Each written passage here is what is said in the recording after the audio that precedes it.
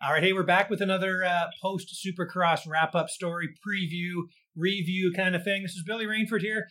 We have got Hammer Time in the house here again. Hammer Time, thanks for joining us again. Thanks for having me, Billy. It was a good time last time, and I'm looking forward to it again. It's like I always say, it's a good time of year for me. I'm not working 24/7 for about another month yet, so lots of time on my hands. So yeah, let's do it. All right, try not to blow it. And hey, joining us this week, we almost had him last week, but didn't work out. We got Greg Poisson. We got the fish in the house. Greg, thanks for jumping in. Hey, man, thanks for having me. Yeah, sorry about last week. Just kind of got my schedule mixed up, and yeah, happy to be here, and yeah, stoked to be a part of it. Well, you're a busy guy with many obligations. Shut up. Billy, you gotta give Greg the proper entry. It's poison, poison. That's Greg. It's poison. Wow, you committed to that. I committed. I'm a singer. Belle Biv DeVoe in the house. You know. You know it? Oh, see, now I'm gonna go Bobby Brown. Oh, there you go. Well, I mean, hey, that's the segue right into the 250 winner of the night, George Michael with the win. Jeez, oh, I know, I see what you did there. That's Greg's. Yeah, George Michael with the win, and he did it without a careless whisper. All right. Well, hey, let's not jump ahead. We'll get to that, but this is going to be fun. We got the three of us here shooting the breeze here. It's going to be fun. Let's talk. I mean, okay, so we've moved on to Indy. Had a huge snowstorm. You should see the snow I've got here at my place. It's crazy. But right off the hop there, did you guys happen to see we got one Canadian racing right now? We got Guillaume St. Cyr. Dude tried the inside move in the start of his heat race, or no, in the LCQ there or whatever, and got completely taken out on the inside into a tough block. Must have been Osby. Oh. Yeah, Osby's wanted to go for it for sure. Bummer for St. Cyr. I mean, it's always cool to see someone go down there and commit to racing, you know, against the big boys. It's always been something we've talked about. You know, I know Hammer over the years has been very vocal about guys just going down there and making a go of it. I remember on the forum days and whatnot, you know, just telling people to go down and make a chance or take a chance and do it. It's cool to see St. Cyr going down there and doing it now when I think it's harder now than it's ever been. You know, I think the gap between these local guys and the top racers is as wide as it's ever been. So it's cool to see St. Cyr going down and doing that and giving it his all, but the guy just can't seem to catch a break. So, yeah, bummed for him, but it's cool to see him down there and trying. Yeah, nothing but respect. It's like I've said over the years, more guys should do it. But I'm telling you, it takes balls of steel. I mean, to line up for a Supercross. I mean, back in the day, I did it, and I'm telling you, you feel so big at home. You feel like the man. Everyone's looking up to you. You go down, and you're on the starting line. You look over at some of the guys beside you. I remember my first ever. I actually raced Seattle Supercross when I was 15. I lied about my age. Gary Bailey actually talked me into doing it. I was at a motocross school a couple of days before, and he said, "Yeah, go ahead and do it." And heading out for my first practice. I'm sitting on the line, and I've got Tyson Boland on one side and Donnie Schmidt on the other, and I'm telling you, I never felt like such a little piece of shit in my life. Nice, man, nice. Now, what do you think? I think too, like a long time ago, Supercross tracks used to basically just be weird, wrapped up motocross tracks with odd jumps and things, and it didn't used to. Of course, it was different than motocross, but I feel like more guys could just throw a bike in a truck and go down and give it a shot. Now it's just so different from moto. Do you think, like, what do you think there, guys, about, like, should more guys, like our top guys, go down and do it? I mean, they're up here obviously getting their salary for the Canadian series. Like, what do you think? Like, why is it Guillaume that's down there, and why not the other guys? Because someone commented on social media. Yeah, I figure, you know, it's I personally think that the gap is so much different nowadays. You know, back in the old days, I think a guy's bike that he could just take it to pro circuit, you know, and get it ready. I think they were much closer to what the better factory bikes were at the time. Maybe not those handmade bikes like Lachine and Bailey and those guys were on, but you know, just overall now it's just, I mean, it's crazy. Like for an average guy to jump in their truck and head to a Supercross, their bike is, no matter what they do, it's not competitive at all. And And again, like we say, how deep it is right now too. I mean, it was a couple of rounds ago. I mean, Jason Anderson gets lapped, right? So you look at that and you wonder, how just some average guy can go and do it. But hey, that's what life experiences are all about. So I wish more guys would try. It's fun to cheer for them. Yeah, I think it's the days of. I remember JSR going down and I mean, this was outdoors and stuff, so it's a little bit different, but I remember the days he went down and what year was that? I'm trying to think. He was on his 04 or 05 CR 250 practice bike and went down to one of New York or something like that. And whole shot one of his motos. Yeah, it's outdoors again, but still same concepts apply. And he was able to do that. And now it's with Supercross, especially the skill sets there. You got to be on it for months previously. You got to really commit. You can't just show up and expect to even qualify, and it costs so much money to get involved. And I remember, having a conversation actually, we'll segue into this later, but, with another Canadian going down and going to be racing the West Coast Supercross, his dad was saying, hey, do you think we need to revalve his suspension from the Arena Cross out west to race Supercross? And I kind of looked at him and said, yeah, you do. It's a totally different ball game. Yeah, so that's what sucks about Pettis getting hurt is that he had it all, right? He had the bike, he was down training at Baker's. I mean, it just couldn't have been a better situation. And then for that to blow up, I'm still depressed about it now.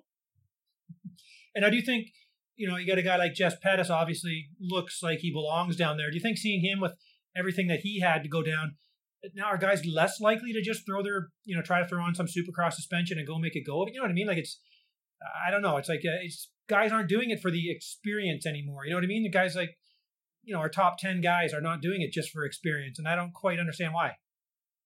Yeah, there's a lot of groundwork that you need to do. Just the logistics of getting licensed and all. I mean, it's so expensive for one. It's confusing to do. It's just a commitment, and then they know they've got no chance. I don't see it happening. As the years go on here, I mean, who do we have right now that would even be a consideration to go out and race that stuff? You look at some of the young guys that are doing well. I mean, maybe a kid like Piccolo in a few years or something like that. That's got a lot of, that grew up in the barns too. Like you've seen the guys that have done it well in the past. They're all barn guys, right? All the Beatons and the Dusties and all those guys. So that experience goes a long way. But the East Coasters that aren't growing up with a lot of indoor experience, it's a stretch for those guys to ever get a shot at Supercross. Right, for sure. And he's talking about the barn. If you're just listening, you don't know that. He's talking about Chilliwack Heritage Park out there, the Future West Moto Series. I kind of groomed certainly a lot of our indoor guys, man. You can see all the kids from BC with all their indoor skills for sure, man. It really definitely pays off. But again, and then we're up here. We get kids are playing hockey in the winter and have full-time jobs in the off season. You go down south and it's 12 months of the year they're on it. Yeah, no, like I say, that the gap has never been further apart, and I don't see that changing anytime soon. I think the dream of a Canadian having any success in Supercross is all but over unless Pettis gives it another crack next year. But I mean, and he's already got a good bunch of that experience under his belt. But yeah, I just don't see it happening. I think as Canadians, you better pick your favorite American on Saturday nights for the next bunch of years. Well, here's the thing too. I mean, Jess, his goal was to turn some heads and get maybe picked up by an American ride. Like he wants to end up down there against the best. And I mean, how many guys up here want to do that anymore? Like you say, is the gap that much bigger now? You know what I mean? It's getting worse, it seems. Yeah, super hard. I don't see it changing. It's a little bit disappointing, but hey, you know what? Those guys are just lucky to be having a Canadian series now. Let's hope that stays intact. I'm hearing all sorts of weird stories about money and how hard it is to run a series right now with COVID and everything else, so yeah, I don't see anything happening with Canadians racing Supercross anytime soon. All right. Well, Greg just mentioned that we do have our reigning Future West Moto Arena Cross champ, Casey Keast. He's now down there with Kevin Urquhart down there in Menifee at Bulldog Training Facility. And he's going to be giving the West a shot, assuming everything goes smoothly, getting his license from CMA and whatnot, which he's jumping through the hoops right now. A kid like that, guys, what do you think? What do you think about him? Yeah, I think with with Casey's got a lot of natural talent. With him, it's more about keeping it on the rails and keeping the focus going and not getting discouraged. I've seen him ride indoors. I've seen him ride. I've seen him ride a Gopher when he was doing the Supercross there and doing the Vision Build stuff, and he looks good. He's really talented. He's really smooth when it comes to that technical stuff, and he's still young, so he's kind of got that fearless kind of attitude as well, which is nice because as you get older, you start to think about things too much, and it's just one of those things that the older you get, the more you start to think about maybe not hitting that triple out of the corner every lap, but he's still young enough that he's just gonna stack up and do it. So I think he's gonna do well. He's got some decent bikes, and he's back with Kevin again, which I know he's been with Kevin off and on for the last few years. So obviously believes in that program, and he's riding at the good public Supercross tracks. And I mean, I don't know. I gotta have faith in the kid, and I give him credit for going down there and trying, and he's got to give it a go, and it's we got to just hope for the best, and there's just nothing but positivity on that side of it. It's there's no one else lining up, so we got to get behind him. Yeah, I'd love to see him do well. I mean, there's no question he's got the talent. I mean, even going back to his mini bike days, I think it was 2014 when he raced the U.S. Open. I mean, I think he got a 6-1 moto against all those best mini bike guys in the world. Like I remember all of us had a party going that night, and we were jumping up and down. We were so stoked, and so yeah, there's no question. I wish things had worked out better for Casey. I mean, I don't know what it is. If it's a lack of training or who knows what, right? But obviously things haven't turned out well for him. But he's on a roll right now, right? He just won a bunch of those arena crosses, and talent wise, everybody knows he's got that in bunches. So if he gets to these next rounds and he's not intimidated and he's in decent enough shape and he doesn't get pumped up, with some good starts, who knows? He's got the skill for it. Right, for sure. Kudos to the Carlson Racing guys over there for giving him this chance. And he's got till February 20th till the second Orlando when the West starts. So he's got some time, man. I know he's down there at State Fair, Hemet, and Lake Elsinore and stuff. He's putting in the laps and everything. So man, he's got potential for sure. I mean, he looked at that Future West this year. He looked really good. Yeah, he's got to stay out of the Temecula, the myriad of nightlife, and keep his nose to the grindstone. And hopefully, I mean, how good is it going to be though, just to see another Canadian? I mean, I'm all for it, man. I hope he kills it, really. Yeah, exactly. Shout out to the Carlson team and those guys, because it's not often that a Canadian team. I mean, the Red Bull KTM guys did it, and that's a bit of a stretch. I mean, not so much of a stretch for them. They've got the resources, but for a private program like the Carlson Racing team to give their resources like they do to someone to go down, and they don't get anything out of this at all. I mean, they don't get much out of the Canadian series either. It's more of a passion project and a real, I don't even know what to call it, just Brent and Trevor and them. They're just really good people, and they're doing this out of the goodness of their hearts and realize that Casey really wants this. So I hope that Casey's making the most of this, which I'm sure he is. And we got to really, us as Canadians, got to thank them as a family for giving us the opportunity to cheer him on, because without them, I don't know if they'd be doing it. I know it's a lot of time and resources to pull this off. So especially with the way the weather is right now. Good on him, for sure. Yeah, for sure. And also, if you look at the, the results sheets and stuff like that, the entries and stuff like that, you kind of, it's really tough at the top, but it kind of, it thins out for sure, the East Coast. Now, he said, like, he's been at, just when I spoke with him on Friday, he was saying that he's been out to the practice tracks, and he's like, oh my God, judging from the riders that he sees, the West is going to be pretty damn stacked. Yeah, I mean, I think it doesn't matter in Supercross which coast, it's fast. Those guys are all fast. I mean, anyone that's going to line up for a Supercross. I think the biggest thing with Casey, and I've said it already, I'll say it again. The biggest thing for guys is not to get mentally swamped, by that level of competition. If he can go in there and ride like himself and not get intimidated, then, who knows? Good things can happen. All it takes is a good start. Fitness isn't the biggest thing, obviously, in Supercross. So if he's in decent enough shape and he can ride with the talent that he's got, maybe he can do something. Yeah, I agree. It's the thing is too with that is consistency and longevity. As we've seen with the East Coast so far, as guys get hurt, and look at Forker, Hampshire.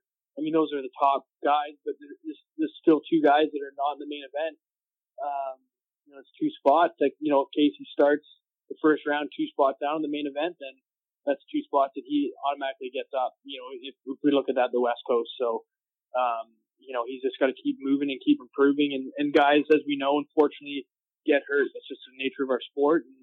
And he's just got to keep going strong. And like I said, just realize that, hey, if he doesn't make it the first round, I think the West Coast is going to be similar to the East Coast. So I think they're going to race Saturdays and Tuesdays and then Saturday again. I think that's how it's going to work. I'm not 100%, but I also think, are they going to be racing? Is West Coast Atlanta?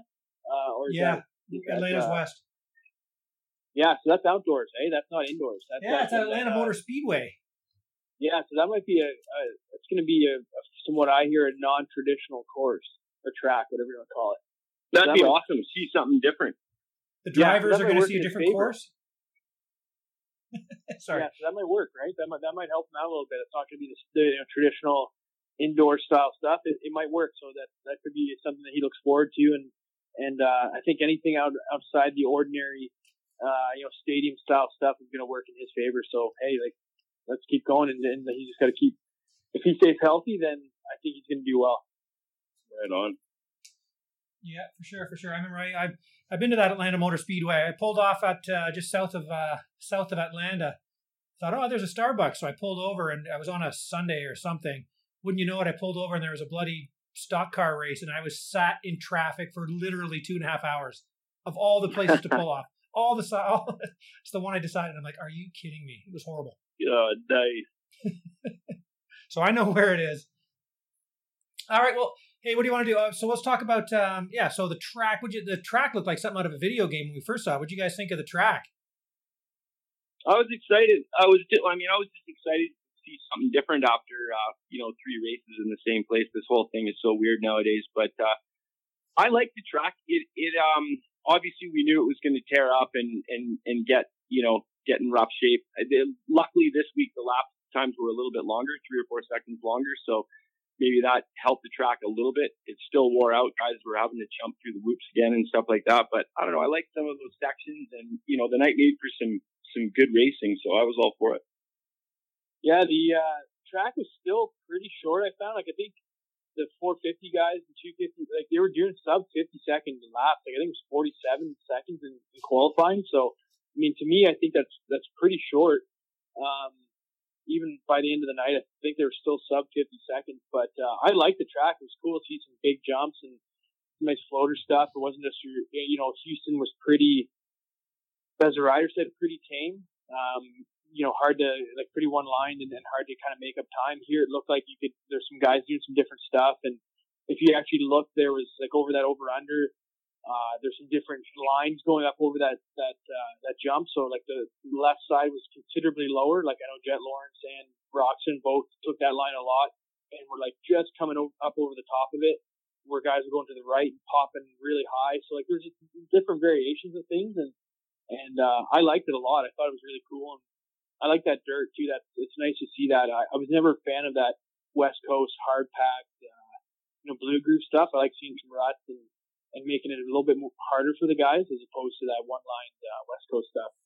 I agree. I like a track that's got more options and softer dirt and things like that. I was actually surprised that the word on the street was the dirt was going to be super, super wet. It was actually, everyone was surprised. It was a little bit drier than what they were expecting for the time of the year. But yeah, it made for good racing, and like Greg said, good options and stuff like that. So I was pumped on it. Yeah. So Well, let's get to kind of the main events here and kind of talk about some of the stuff that went down. But before it, like earlier in the day, you guys obviously saw a tough break for young Max Vohland there going down that hip or leg issue there. Yikes. That sucked because he's been doing everything right. I mean, the guy he's been, first of all, I think he's been doing better than everyone expected, but he's been doing it with good style, grace. You know, he hasn't been getting into any issues. He hasn't been riding over his head. I've been super impressed. That whole KTM game plan with, you know, no pressure and just going into it to learn. I thought it was just going, you know, right as planned. And then for that to happen was super disappointing. I got high hopes for the kid. He's got a good style and he's got obviously one of the best programs behind him that you could ever want for with his dad and his uncle and, you know, the whole KTM being so big on him. So yeah, that was shitty and unexpected. Yeah, I heard, I don't know if we've got an actual diagnosis yet. I heard it was hip potentially. I also hear it's femur. So I'm not sure. I haven't heard, I heard the same, but I haven't heard anything concrete on it yet. I hope it's not the femur. Maybe if there's any luck, he's just banged up and out for the night. Well, they said maybe dislocated hip, but I haven't heard positively either. Yeah. It's a bummer. Yeah, it's one of those things with him. I mean, like he was just racing Minios like this year, and I was, to me, like I mean, I don't claim to be, you know, an expert, but I was like, what the hell is going on here? Like he was a B rider. He was on 125s or 150s. I mean, like just a few months ago, and I was like, now he's racing like the pinnacle of the sport in the world. And I mean, he's done, like as Hammer said, he's done really, really well. And didn't come in and didn't try to ride over his head. You know, got 10th the first round. I mean, that's like a win essentially. Like made the main event. I mean, how many times have we seen rookies come in on factory teams and not even make the main event?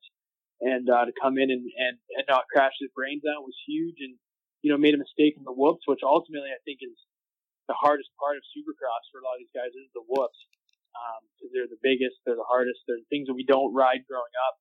I mean, I think everyone can kind of, you know, hit jumps for the most part and figure out rhythm sections. You know, for the most part, it's the whoops that really do, you know, even to this, you know, season pros are the hardest things to get through consistently. So, you know, bummer, and hopefully he comes back and, you know, gets rid of the handguards indoors. I would never like that. He reminds me of Travis. He looks like he 199 with those on. I know it's crazy, man. I hope he's all right.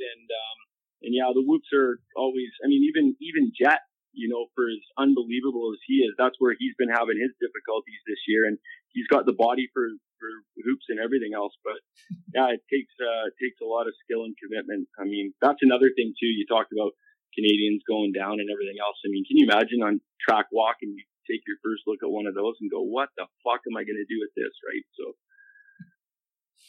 Hey, what about Heat 2, the old, the payback there between Mosiman and Jet Lawrence there, the takeout? What do you guys think of that?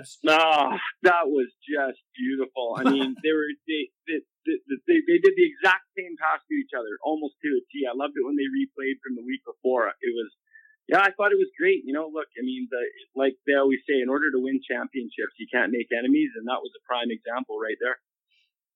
I loved it.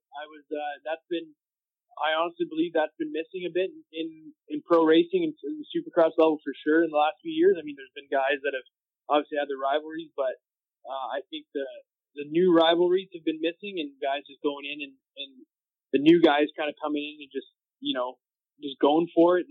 And that's what I like about Jet a lot, is that Jet comes in and he wants it. He doesn't really care. You know, he's got that charisma and that attitude. He's like, you know what, I'm here to win, and I don't care what I got to do to get through. And you know, that'll wear off eventually. You know, he'll kind of learn and mature, but I don't know. I'm a big fan of him. And you know, he cleaned down Mosiman last week, and he even said, he goes, yeah, that was a little bit dirty. He said it on the podium. He's like, I had to do some dirty stuff, and he knew it was coming. He 100% knew it was coming. And I guess, I read some comments that, after the race, he went after Mosiman, and his mechanic stopped him and just said, no, like, you know, he kind of earned it. And Jet took a second, because he's only 17. Like, he's still, like, he's a kid. Like, we often forget how young he really is. And I remember at 17, I was full of piss and vinegar more often than not. And, for him to to react that way is totally normal. But the kid is so fast. Like, I just can't. Oh, last night showed it. Like, he was going so much faster than anyone else on the track. It was crazy. I mean, he was nearly last, or if not last. Then he was passing everybody 2 and 3 abreast, and then of course he ran into Tommy Dew on the face of that wall. Was back down again, and then almost he caught. Well, he did catch Christian. That was a nightmare. Christian fucked that up so bad, running them both off the track. I mean, you didn't need to go to that extent, but where I was going with that is like Jet basically tore apart that whole field. I mean, if there was another 2 or 3 laps and he'd gotten by Christian, who knows if he'd even caught Colt the pace that he was going. So, the guy's unbelievable.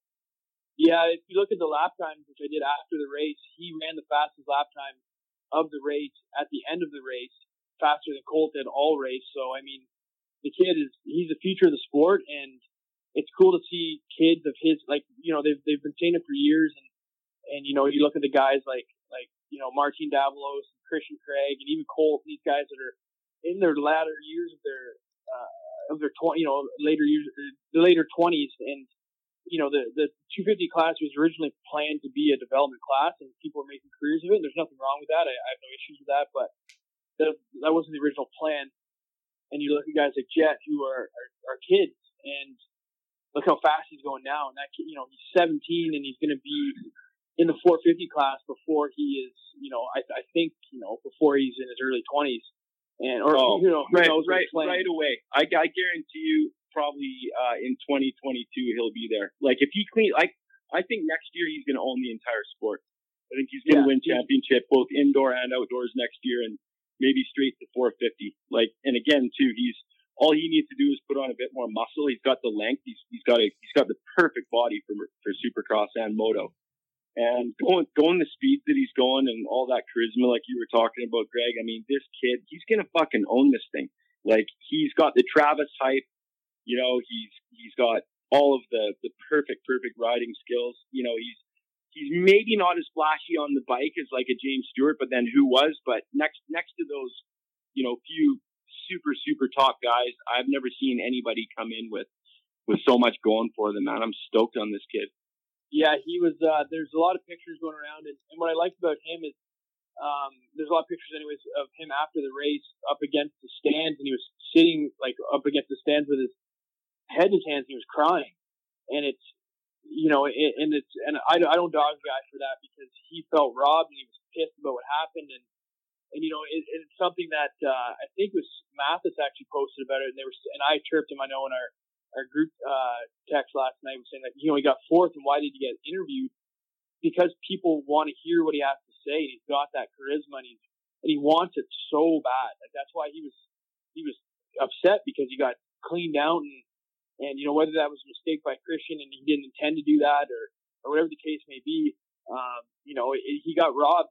It wasn't his fault, whatever the case. It's racing, but he's going to come back, and he's got such a strong future. Like, it's, I don't want to, throw anyone under the bus, but his brother was originally the reason why Jet, I think, got the hype that he did. But I mean, for sure, like Hunter, who now? Like, really, like, what's Hunter done in the last few years? That Hunter's definitely got his difficulties indoors, but he's already shown some stuff outdoors. Obviously, you won a moto already, and that bike was terrible. I mean, everybody knows that bike has finally got itself together this year. But I'm going to say this right now: Hunter just might be like the guy that everybody's forgotten about that could win a whole ton of nationals this summer. Outdoors he's really fast, and he's not as natural as his brother indoors. But I'm not ruling Hunter out yet, especially when it gets outdoors, and especially now that bike has got a decent motor in it. So, all those guys were just up against, they had no chance basically against those star bikes and even the PC bikes for that matter. So, yeah, this summer, man, who knows if Hunter has it all together, he might, be contending for the title. Yeah, for sure. Well, Billy, I guess we're getting a lot. That's okay. Here, but let's I guess we'll go on to Colt Nichols. I mean, Colt ran away from it. I was not surprised. It's actually kind of funny, guys. So I rewatched the race today, and they had a graphic come up, and I kind of got a little bit confused because they were showing Colt's Nichols' stats from the year, and I was like, what the heck, like they had his results up. And they said podiums for 2020 or 2021, 3, and then 1 win. And I was like, what the fuck, like there's only been 3 races. And I had to think about it for a second, and this was before the race was even done. I thought it was kind of funny that they'd already had him up that he won, because he hadn't won a race this year. Maybe I'm wrong, but that was crazy. George Michael with the win. Yeah, so yeah, you gotta look him up, because he was running a cross earring for a few years, and I he's George Michael to me. That'll never change. So do the George Michael image search on Google, and with the facial hair, the flashy earrings, the handsome look, and everything else, man. Like he's literally like the lead singer of Wham. I can't get over it. It's hilarious. I think he lit a leather jacket on fire after the race. He's got the face. He's got it. Yeah. I'm sure he's not hurting with the chicks in the pits after the races. That's for sure. Who knows? I don't know like what he's doing, but I hope it works. Right. Yeah, I guess no doubt. We were waiting for the guy to get a start, because we knew with a start I don't understand like how he just looks like he's got Christian Craig handled now. That's because Christian Craig's gutless. He's got no heart. I mean, that guy for the talent that he's got on the bike, he's just a total shit for brains racer. He's got 0 racecraft.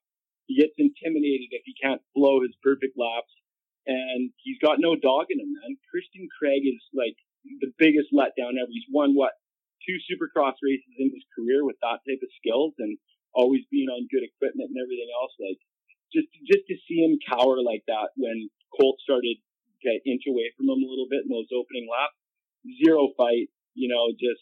I'm so down on the guy.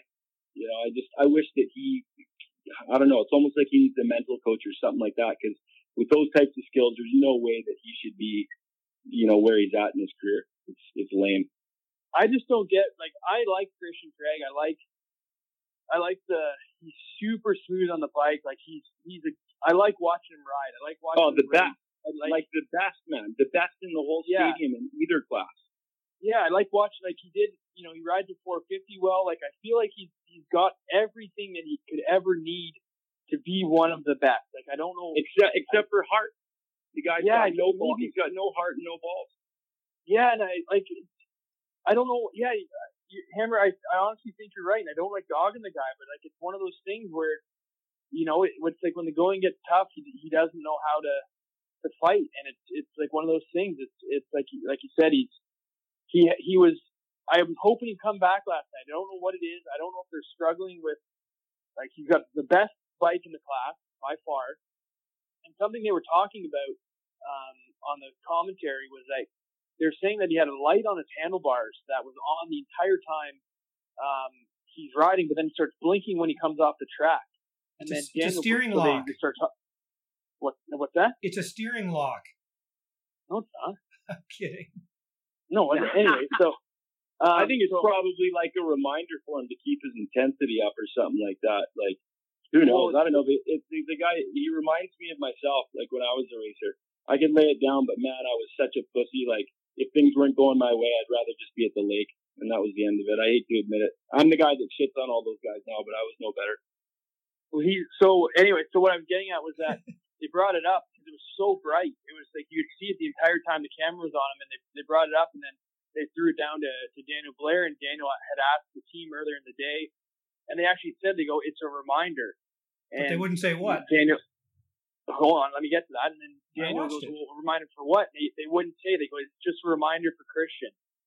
And I think I don't know if he's smoking his clutch or he's doing something, but I think I don't know what he's doing, but like clearly the guy's trying too hard. Or like I know we just say he's not trying, but something's going on where he needs to have a fucking light that you can see from a satellite on his bike to tell him what to do or what not to do. Like I don't know what it is. Maybe he's overusing the clutch or he's revving too hard or he's doing something. But like it I don't know. Cause it just came on his bike. I think this round or last round.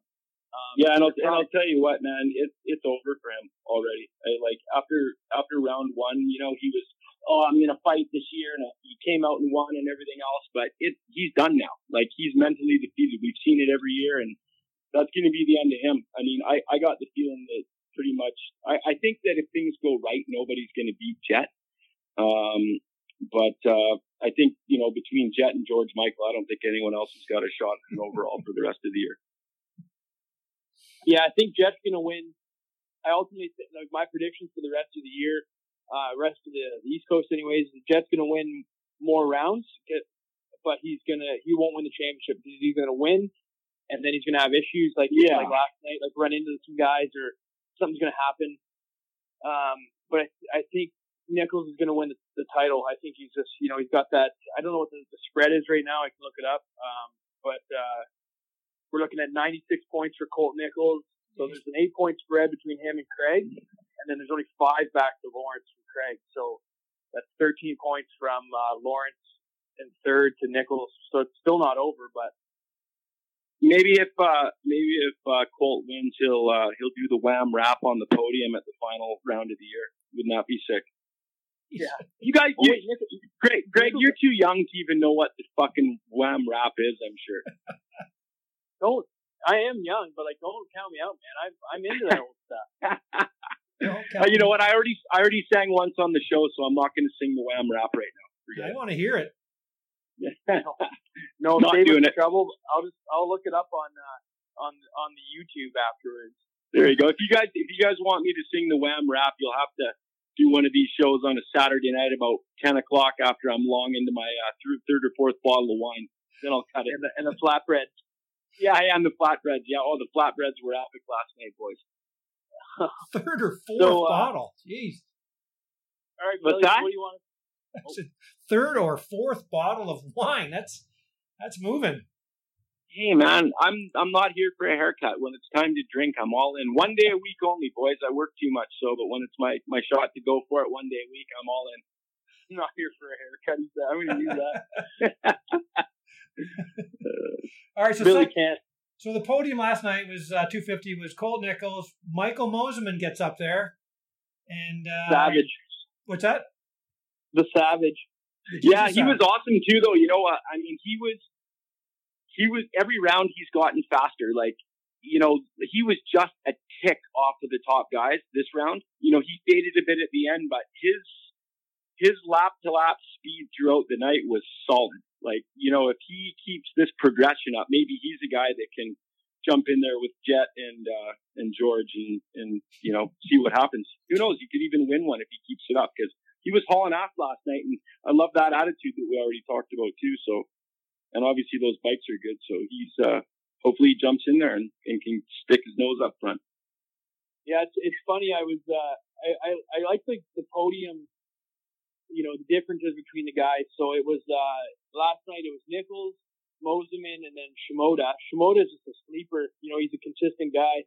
But Mosiman, he makes me laugh because he's like, yeah, I just real consistent and blah blah blah. And he felt like he kind of earned that podium. And straight up, he wouldn't have been on the podium if it wasn't for Craig and Lawrence with 2 corners to go. That he wouldn't have been on there. But and then he calls God a savage. That was awesome.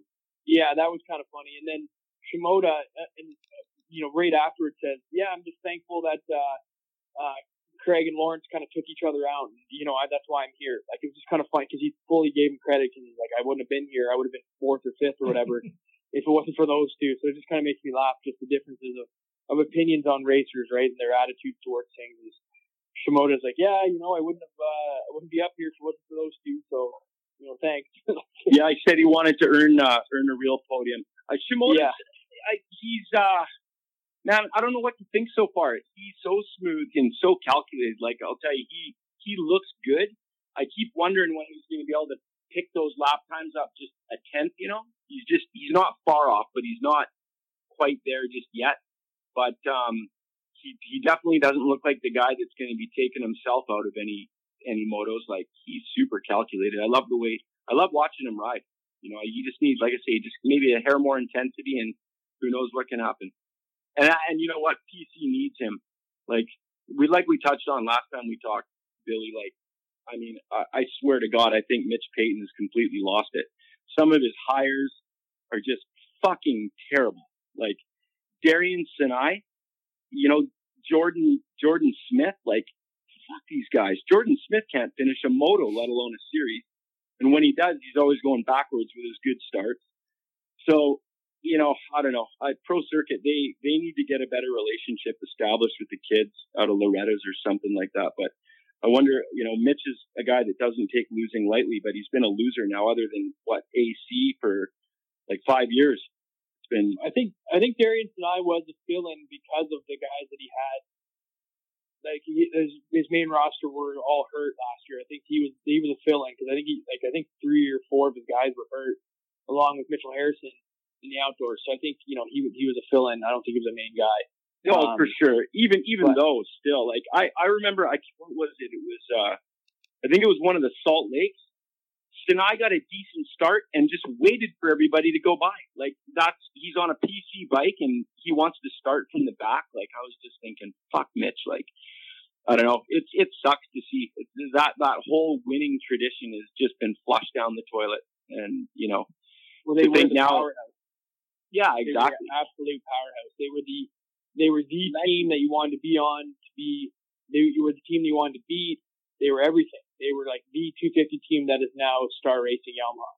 That is the team you want to be on. Is Star Racing Yamaha is now that team, and they have the best bikes. They have, like, look what they do. I mean, they're some of their choices are a little suspect too, but I mean they've obviously got a good plan put in place to do that. But yeah, you're right. Yeah, and then the one of the last titles they could have had, Osborne just fucking dives bomb Versace and puts him in the dirt, and that was the end of that game. That was awesome. That was still one of the most amazing racing moments that I can remember in the history of watching Supercross. Wasn't it Davalos? A little off track, but that was insanity. Wasn't it Davalos he took out?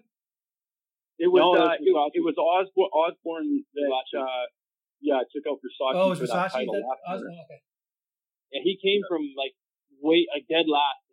It was either the last lap or the last second last corner or something. It was do or absolutely die in Vegas, and he had to get by him, and he didn't have to put him on the ground because I think he just had to pass him, but that was it. I mean, he still would have made money, but I had a ton of respect for Osborne after that because that was, you know, the titles mean something to certain people, and you know, he changed his trajectory, and I think he won outdoors that year too after that. He won both, and he's like, even last night, you know, he is such a fucking savage. That guy can go from last and peel through a pack of guys of this quality, and it doesn't matter how down or out that guy ever is in any moto. He's just such a scrapper, like, and he's not young. Like, I think, what is he, 32 or 33 now, and he's still getting better. Like, man, I'm a massive fan of Zach, you know, and he's, you know, you can't judge everything by riding style, but I don't think that he necessarily comes by it as naturally as a lot of guys. Like, I mean, he's no Simon Homans, but he doesn't look great on the bike. Jesus. No, he was. Yeah, the thing with him, that is a hilarious reference, by the way. But and the thing about him is he has to work hard. He's naturally a husky kid. I remember him when on amateurs, he was fat. Like, he was a big. Oh yeah, he was a chubby kid. Yeah, snack pack Osborne. Yeah, he was fat. The fat little guy. He still isn't exactly slight. Like, he still is he's not chunky by any means, but he's a little tank.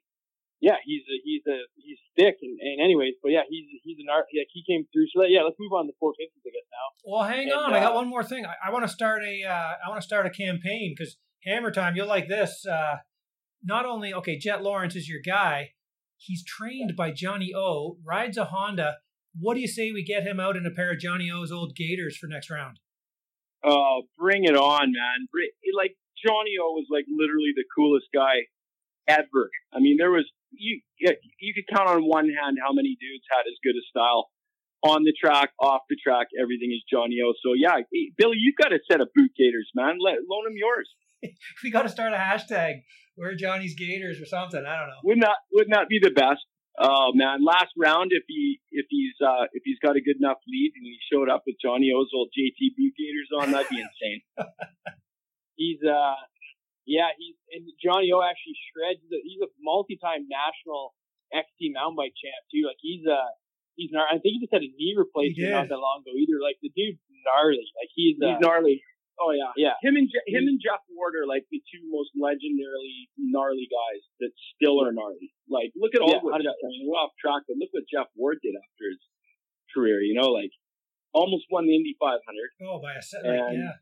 You know, wins all those supermoto titles. Like anything the guy does, he's just full in. I love the guy. Do you follow him on Strava or whatever? See when he posts his Strava routes? Holy shit! See some of the mileage and elevation. Johnny O is. I remember.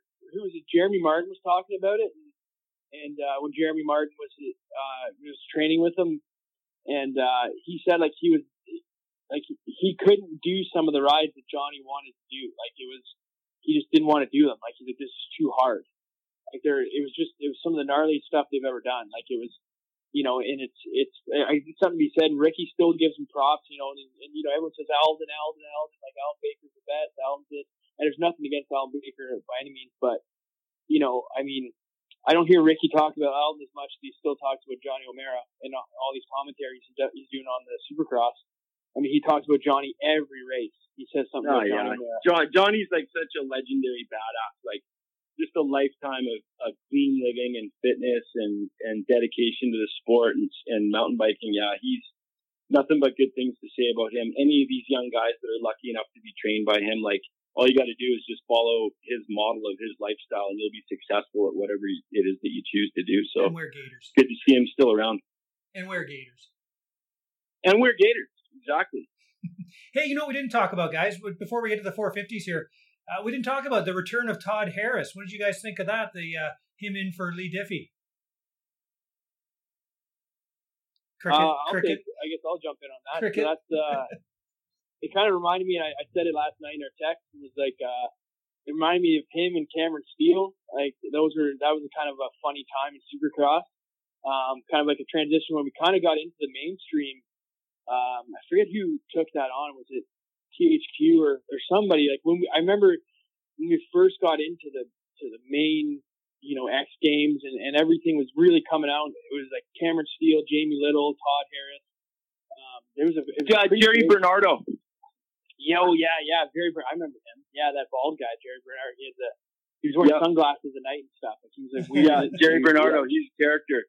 Yeah. So I think it's good. Like I mean, I wasn't a huge Ralph fan. I had no real beef with the guy. The guy made a lot of mistakes. No. Come on, man.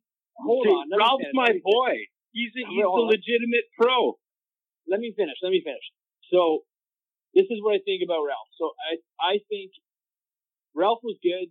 Like, he wasn't bad. He made mistakes, whatever, but he wasn't bad because with Supercross, this is the thing that we don't, like a lot of people that are on message boards and everything don't understand. We need someone like Ralph. We need a person that sets the guys up. We need someone that, you can't just have like Ricky and Jeff and whoever else, like a bunch of ex-pros hanging out doing this because it doesn't appeal to the masses.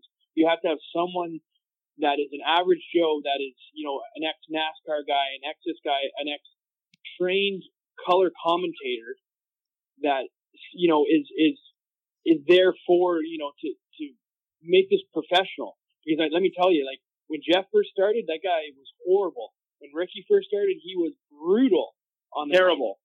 Yeah, they were brutal. I can't believe Ricky's progression. Like, sorry to interject, but I had to bring it up. Ricky was fucking atrocious. But Ralph was a professional, and he was good at what he was good. Yes, he did make mistakes and blah blah blah, whatever. But like, it's also I realized I read his Race X interview the other day. He's been doing this for like 15 years.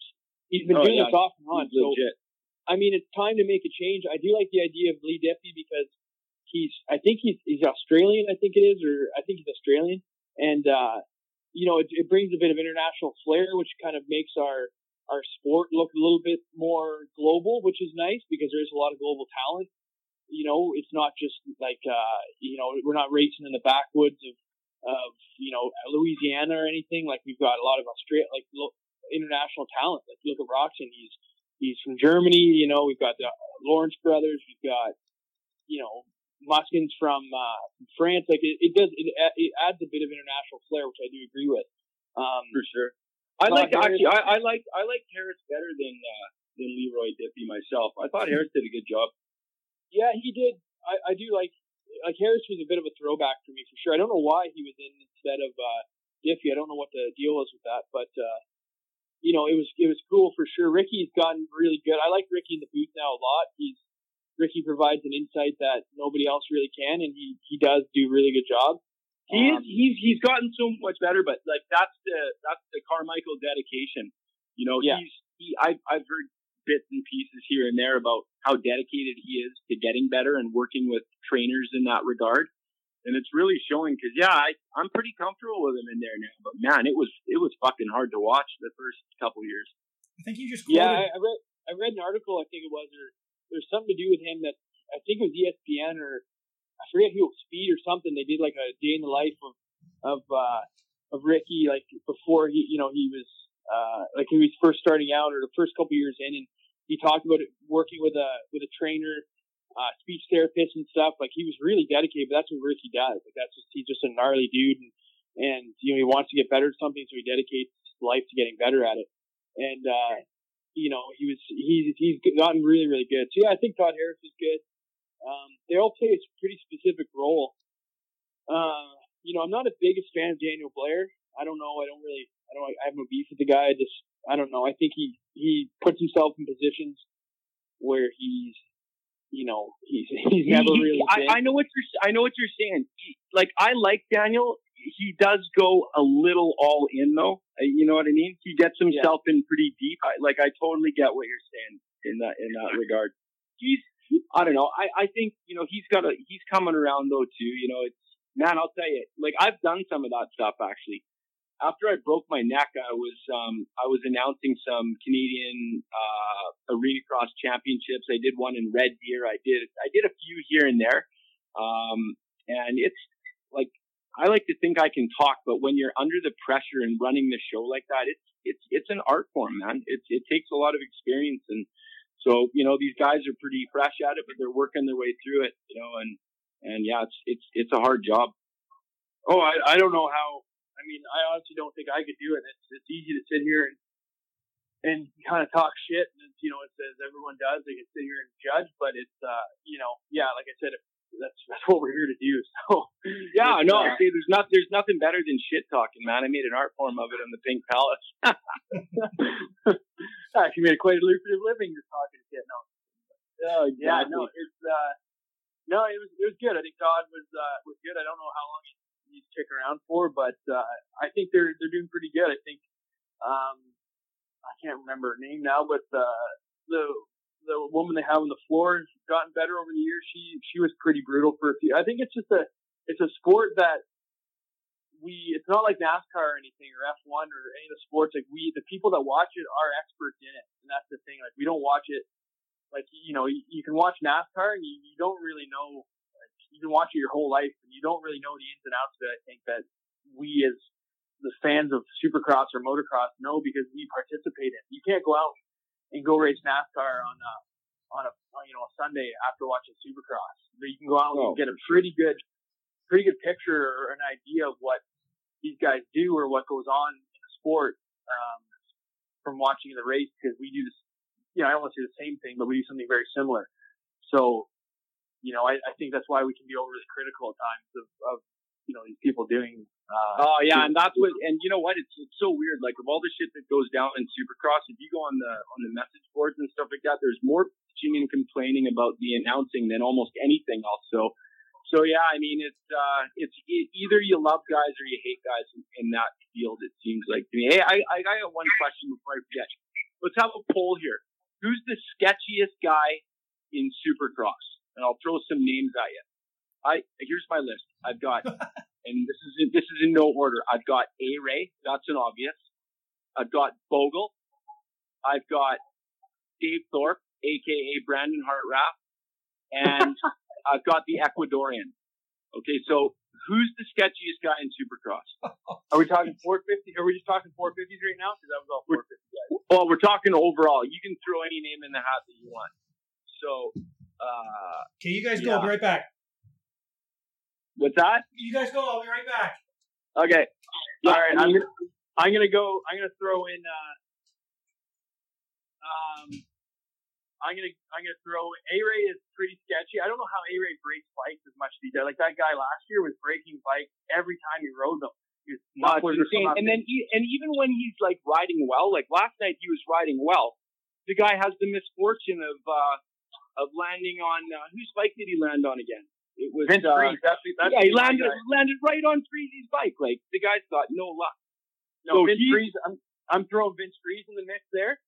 Yeah, that's 100%. A good one. That's a good name. Yeah, Vince Friese. I don't know how he is like, and these are guys that are way above my caliber, and that's the thing. I don't want to act like I'm better than anybody, but it's, you know, I don't know how they continue to do what they do. Like Vince Friese is whenever there's something going down, he seems to be there. Like I don't get it. For years now, forever. Yeah. This is 10 years of it. Vince Friese is 100% on my list. Alex Ray's on there for sure, and I just feel like that guy just doesn't have any luck. Like it's just one of Bogle's a fucking, like, man, when Bogle came in, he was supposed to be the next thing, and look what he's become. Like he can't even finish a moto. It's crazy. No, Bogle's we could have a podcast on Bogle alone, I think, because for him, I think his interests are somewhere else, and he's just talented in racing dirt bikes, and I think he has, you know, he doesn't know anything else, so that's why he continues doing what he's doing. But like, we're just talking about guys that are like, you want to watch because they're going to do something sketchy or something's going to happen. 100% Friese. Davos has his moments. I feel like Martin's actually a pretty decent rider. Like that's the problem. He's a super talent. Like, yeah, even in his 250 days, there was some nights where, like, speed wise, nobody could touch him, but he won very few races. All the same, like there's something always goes down with the guy. He's such a sketch job. I'm gonna add Forkner in there too. Forkner's another guy that, like, he turns his brain off and what brain? He's got no brain. Like that's the best call. That's the best call you've made all night. Forkner's got to be at the top of that list now for sure. I mean, those guys? He's a savage. Like, look what he's done now to Hampshire. Like, pretty much blew his title hopes out in one stupid pass where he wasn't even anywhere near the guy and just dive bombed him. Yeah, he's in there. There's definitely 5 or 6 guys that can run for the title of the biggest spaz out there for sure. No, I think with Friese is like, it's every round something happens. You know, it's not every round. It's like, it's practice sessions. It's every time he's out on the track, it seems to, like, something has happened. And, like, I don't know if Honda had something to do with this or like, I don't know what it was, but I don't know if you know or aware of this, but he's the only guy on that Moto Concepts team on the 21 Honda. So everyone else is on 20. Tickle. I did know that, yeah. Yeah, so I don't know if that was the thing that Honda said, hey, like, we'd like to do some, like, serious testing, and maybe they thought, like, hey, like, you know, we know Friese is going to absolutely fucking wreck this thing. So, like, let's see how tough the bike is, put Friese on it. Honestly, man, like, this is a thing, like, I know in road racing and stuff, like, my dad had you know, pretty, you know, when he was at Honda, he had some things that involved with the road racing team and whatnot, and his time at Dunlop and stuff, and he would tell me stories about, like, they would have purposely give parts to guys and bikes and tires and whatever to guys that they knew were going to thrash them because they knew that they would get some, like, really productive info out of them. And I wonder if, you know, Honda said, hey, like, you know, we like, let's give it to Friese, because, like, why would they give it to a guy that's barely going to make the mains? But then again, the guy is always there. He makes it in the main every friggin' week. And, like, I don't get it. Like, that's the thing, is we can sit here and talk shit on him, but it's funny because he's actually a really good dirt bike rider. I mean, I'm stating the obvious here, but I just can't believe how the guy just year after year gets himself in every bit of shit possible. I mean, I think a big part of it is because he gets such good starts and has to go backwards, so that's always going to put him in the line of fire right there. But yeah, it's pretty crazy. There's those some guys where it's just like it's their pattern. It's every week some shit's gonna go on and they can't make anything of a series ever, you know. So it's, you know who he is, and I hate to, hopefully he doesn't listen. I don't think he's gonna listen to this, but he's a buddy of mine, so I hate to say it, but he kind of reminds me of Mike Alessi a bit. Like, Mike always seemed to be, whenever something was going down, Mike was around it, and whether it was Mike's fault or not, he was there. And Mike was just a little too wispy for Supercross. Like, for one of the best outdoor riders in like recent memory, like indoors just seemed a little too tight for Mike's style. You know, like he was a bit of a nightmare in there for a guy that's been like on 50 outdoor podiums with 3 or 4 wins to see what he's like indoors. It is a little sketchy, a little bit of a sketch job all around. Yeah, he was one. Like I was thinking about that actually the other day. I talked to him actually probably once every couple of days. He'll send me a text or a thing on Snapchat or whatever, and I've been watching him in the arena cross. He's been doing pretty good in the arena cross, riding the Baddest team. I mean, the talent level isn't exactly super deep there, but he's been doing pretty well. But I'm thinking about it. I was watching some old Grey Outdoors and whatnot. I forgot just how good he was. Like, he was so good outdoors. There was a couple years where, like, I don't know if 08, 09 on the Suzuki. Yeah, he thrashed himself somewhere along the line and missed some rounds. But when he was healthy, man, he was going as fast as anybody ever. Like, he was just so ripping back in those days. Yeah, and he was the fastest guy on 2 wheels, I think, in the world at one point. Like, he would have beat anybody that showed up. And there was a couple, I forget. I think it was his knee, or I think it was just the stuff that. Like, I don't know how it happened. Like, I don't know if he killed like 30 black cats or like smashing mirrors on his way to the track. I don't know what he was doing, but it just, there's a prime example of it wasn't meant to be. Like, it just wasn't. And it's a damn shame because the guy clearly worked hard. I don't know what it was, but like, it was the moto gods paying the family back for all of the Believe the Hype stuff and all of the protesting and the mini bikes and stuff like that. I don't know if you heard the Pulp show the other night. Davey Millsaps was on there, and man, he did an unbelievable job. He was one of the best co-hosts ever, and he was going on about some of the shit that went down between those guys, which was, stuff of legendary proportions. And I heard. I didn't get to listen to that one, but I heard that it was really good. I read a lot of Vital stuff, and I mean a lot of it's garbage, but they were saying that he was really, really good.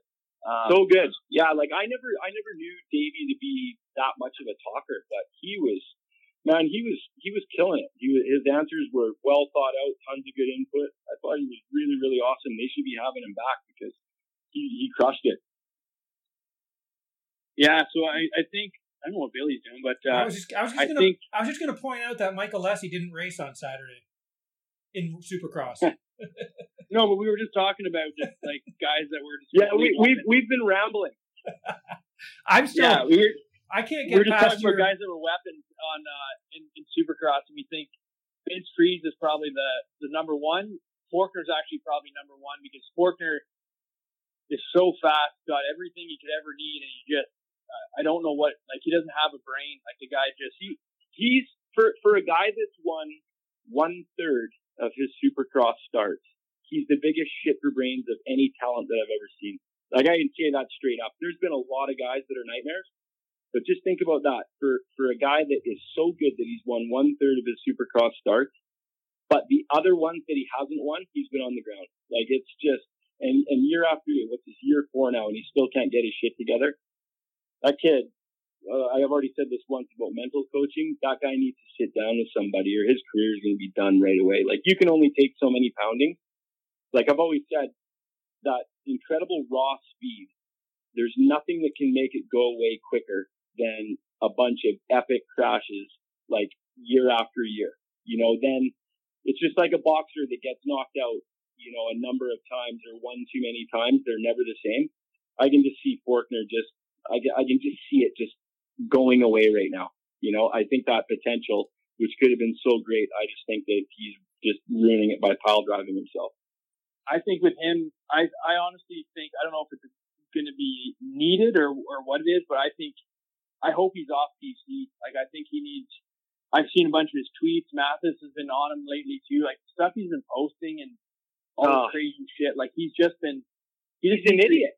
Somebody needs to punch him in the face and say, like, who do you think you are? He is, like, the guy is a born shit for brains. Like, I can't say it enough. On the track, off the track, everything. The guy is a fucking idiot.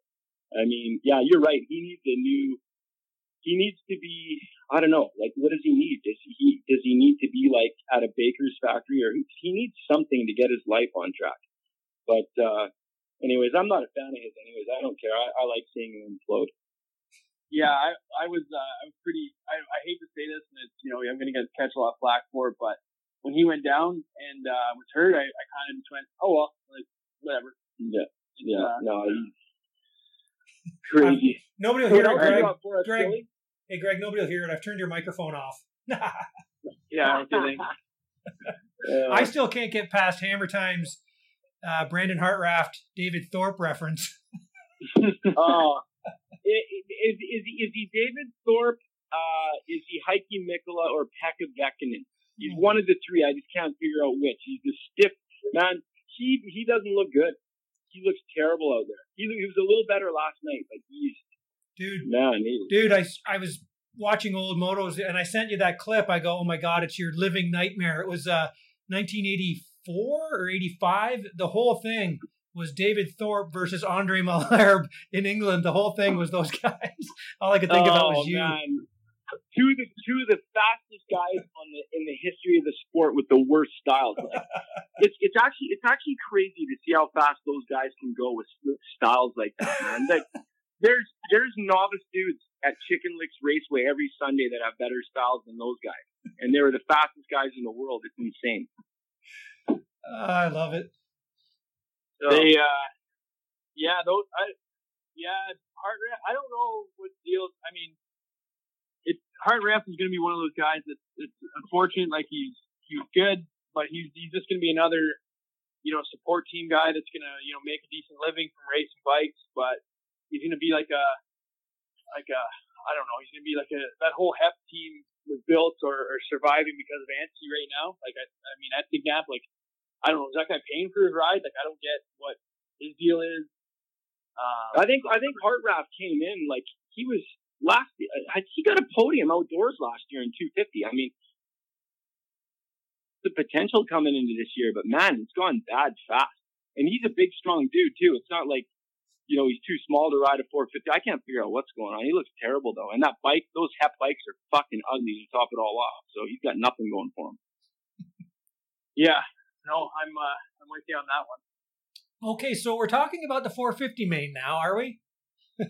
Well, yeah. So how about did you guys supposed to be leading us on here? You let us out.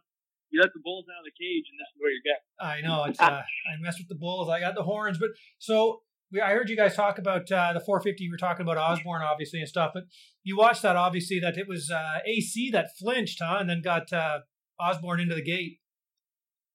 Yeah, and speaking of AC, I think AC's not in good enough shape. The last night kind of told a story. Like, obviously, his speed. I don't know. He's a bit of a mess overall too. I don't know. I thought, to be honest with you guys coming in, I thought it was AC's year. I thought he was going to win round one. And now I see him, making mental mistakes, tucking the front end, fading. That's not a good sign. I mean, he looked burnt out last night to me. So I'm a little down on AC. I don't know what. Well, he's coming in a little under ready, right? Because he was nursing that injury. Yeah, that too. Yeah, it's one of those things where unless you're injured, there's zero excuse to be underprepared when you're making the money that you're making at this level, and you're not able to go. It's one of those things where it's been a couple years now. It's changed, and one thing I realized last night is these guys are doing a lot of laps, but it's not that they're doing a lot of laps; they're still racing the same amount of time. It's just. Or they're doing 20-minute motos or whatever it is, but the laps are shorter. And they're harder because the track turns to such shit. Like they did 29 laps last week. So you think about the pound in that track taken. Yeah, that's incredible. Yeah, so I mean it's not like they just changed it, Tuesday before the race. Like they've known about this. This has been the format for a couple of years now, and they've known about what's going on. So there's no excuse to not be ready. So I'm surprised Osborne didn't fall over at the gate when he got off the starting blocks because he's so friggin' short. But that dude was on rails last night. Clearly was in shape. Somebody said, and I forget where I saw it. Who was it? Round one, the Baker's Factory guys seemed kind of flat. They seemed like they came in. Those guys worked super hard, but they seemed like they were lower energy. Yeah, like it just seems like they were kind of tired. And this round, like, it seems like they're starting to get a bit more energy back. Maybe they're, Cooper Webb is obviously, getting back into it and feeling good. And he's kind of the leader of that group now. Anderson he's not there anymore. I forgot about that. And he should be. He should be there because he's freaking terrible. I mean, you talked about a guy that looks like he's got way too much money, is smoking way too many blunts, and too busy hanging out with his video crew. Man, he does not look good. Like he got lapped one week. He was only, I think, about 25 seconds off the lead last night, which isn't the worst. But he hasn't stuck a wheel in there yet this year. I mean, he's in his first ever LCQ. What's that? Yeah, exactly. So I don't know. Anderson, I got the feeling he might be on his way out, man. It has not been a good year for him. Well, I think with him that's his plan. I don't think he plans on racing for much longer. I don't know. Like he's ever since Bobby Hewitt, which was kind of his biggest cheerleader, is moved away. He's been allowed to do his own thing a bit more. I think Bobby Hewitt was, like I said, wanted him to be at Baker's and was more a father figure to him and made him, kind of stay to that, as much as he didn't want to do it, and made him kind of put in the work a bit more and believed in him and hyped him up. And now he's like, hey, you kind of do whatever you want. So, Anderson, anyways, going back to it, it's changed. And what do we say about guys like, we're staying with the Austrian brands here. Like, what about Barsha? Every he's year a mess. Every year they say it. He wins. He's done this for the last 3 years. He wins the first round. I don't know how he does it. Wins the first round and then hasn't done anything since. Guy's an awesome rider. He's fast. We'll state all the obviouses, but man, like, how can it just be like this year after year where you'll win a race, 2 races, then get 8 for 5 weeks, then I don't know why he can't put a series together.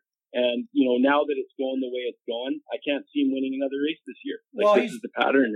Okay, so he's sitting 5th. He's 17 points out of the lead. Did they show, I know he went down with Stewart, but did we see how that happened? No, but I think he went down again later in the race because he was making some ground and then he was back again, but that wasn't on camera, so I'm only guessing. But I think he might have crashed again. Okay. Hey, and are you done with Barsha? Greg, do you want to say anything else? I mean, he did have that round where he broke his shifter off and was stuck in first gear. That's impressive. So that's definitely got to be a hindrance. But he wasn't he was coming from the back anyways. Like, it wasn't like he was in the lead and had that come back. I mean, I think this is kind of just the same thing over and over again.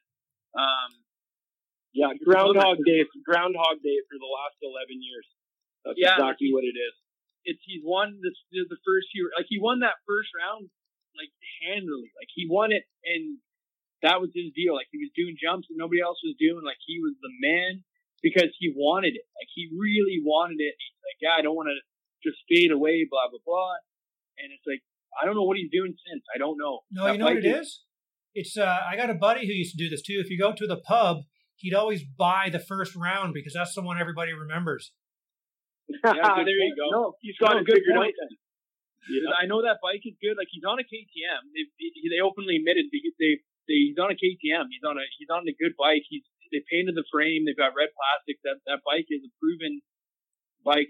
And when he's railing laps on it, he looks fucking good. Like he looks good. It's the mental thing. Some guys just aren't born to put a series together, and he's that 101. Yeah, he's 100%. So sorry, go ahead, Billy. No, I was just going to say, what happened to Marvin Musquin? Why was he last? Didn't see that either. I was wondering the same. But